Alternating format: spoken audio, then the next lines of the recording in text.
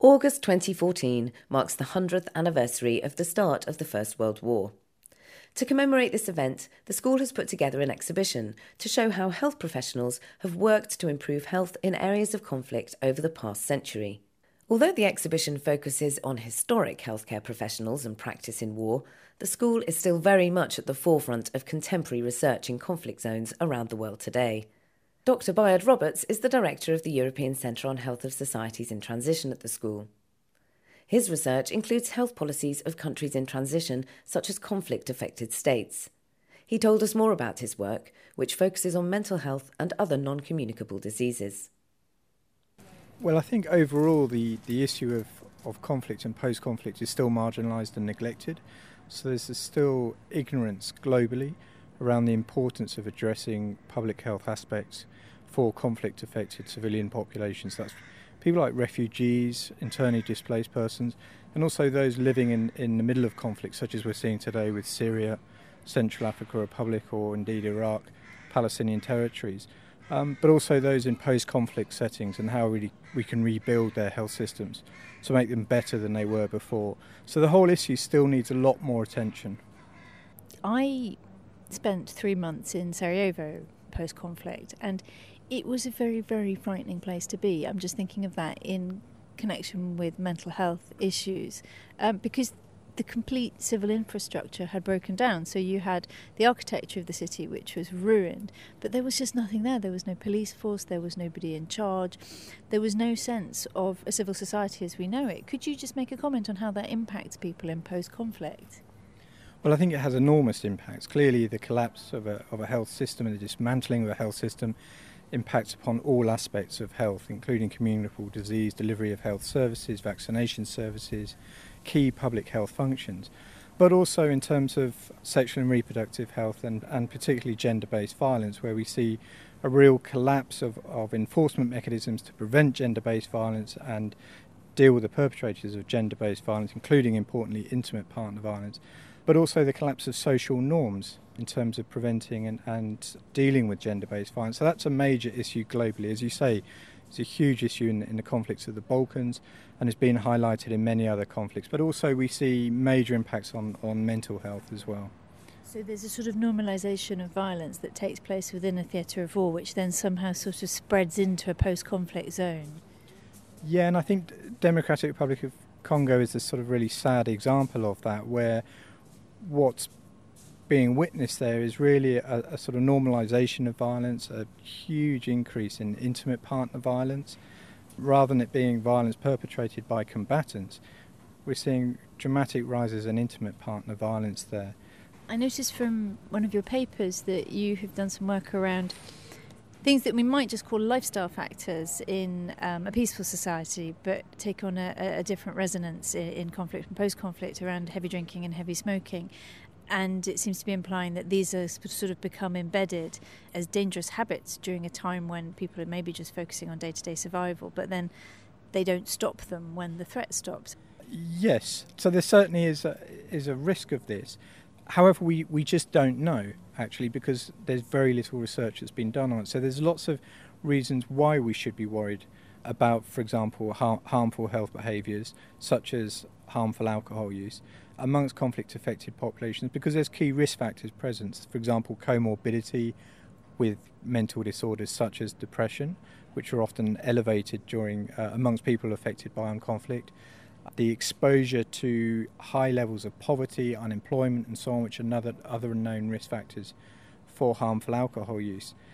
The challenge is that people haven't really measured it very much in order to have an informed opinion as to whether it's a risk factor or not amongst these populations.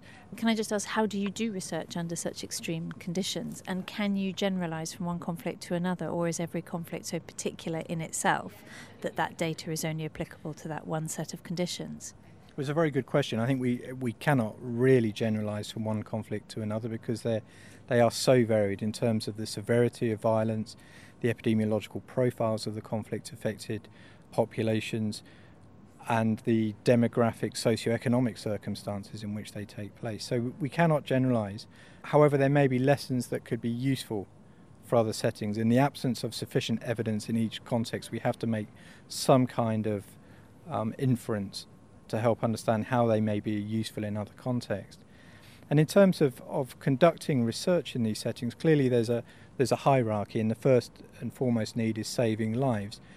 And once the setting has stabilised to some extent where research is possible, really it should be done as soon as possible, and that could be using ongoing information collection systems such as routine surveillance systems that should be set up. It can also be done using cross-sectional household surveys, and there's been very high-profile examples of research done in extremely difficult circumstances such as in Iraq and in Democratic Republic of Congo, even some coming out of Syria. So we can see that research is done. I think clearly there's logistical challenges as there are for doing any kind of operational activities in these settings. But I think a broader challenge is a lack of commitment and investment for public health research in these settings. When a conflict actually stops and you move into the post-conflict era, what period of time in general after the cessation of hostilities would you start to see this shift in patterns of communicable and non-communicable diseases? Yeah, I think the shift in the pattern from communicable to non-communicable disease is not really related to conflict itself and the post-conflict period, but what the post-conflict period does potentially represent is a rapid escalation in investment from bilateral and multilateral donors, but also as the economy stabilises and potentially improves, it represents an opening up of new markets, which could also lead to the entrance of multinational, transnational companies. And clearly that may be very good and important for the economy. But some of these companies may not be good for the health of the population. They may be bringing in products which could be very popular and they're a sign of Western civilization, but actually in health terms these may not be beneficial. Exactly. So we've seen examples of, for example, British American tobacco now going into Burma and extolling the virtues of Burma and seeing it as a really important new market. Clearly this has enormous risk for the health of the population in Burma. We've also seen other examples of, for example, the food industry sector growing enormously in post-conflict Sri Lanka. So this has major implications for obesity, diabetes, cardiovascular disease and so on. What could be done about this? Is this purely a political problem? In the post-conflict environment, I think in many ways it is. It's about getting national government commitment towards meaningfully addressing NCDs, but crucially it's also about getting international commitment from the key agencies, so that's the WHO, the multilateral agencies, the bilateral donor agencies, to really engage in the issue of NCDs and risk factors around that, because they're such crucial actors in this post-conflict period.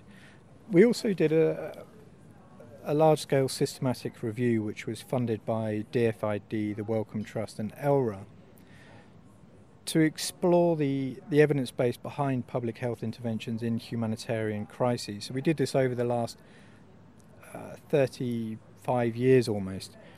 And what we found was really there's a very scarce evidence base behind health interventions in humanitarian crises. Clearly there's a lot that we could learn from stable settings.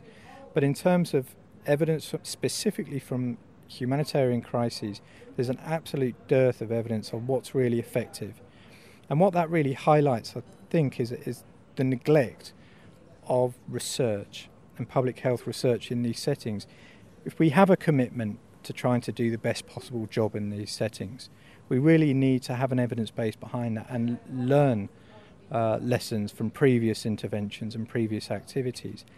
And I think what this systematic review and this broader initiative by DFID, Wellcome Trust and ELRA highlights is that there's still enormous gaps in knowledge around what's most effective and crucially what's most feasible in these settings. And I think we're almost at the beginning of this process of really trying to develop a strong evidence base behind what works in humanitarian settings.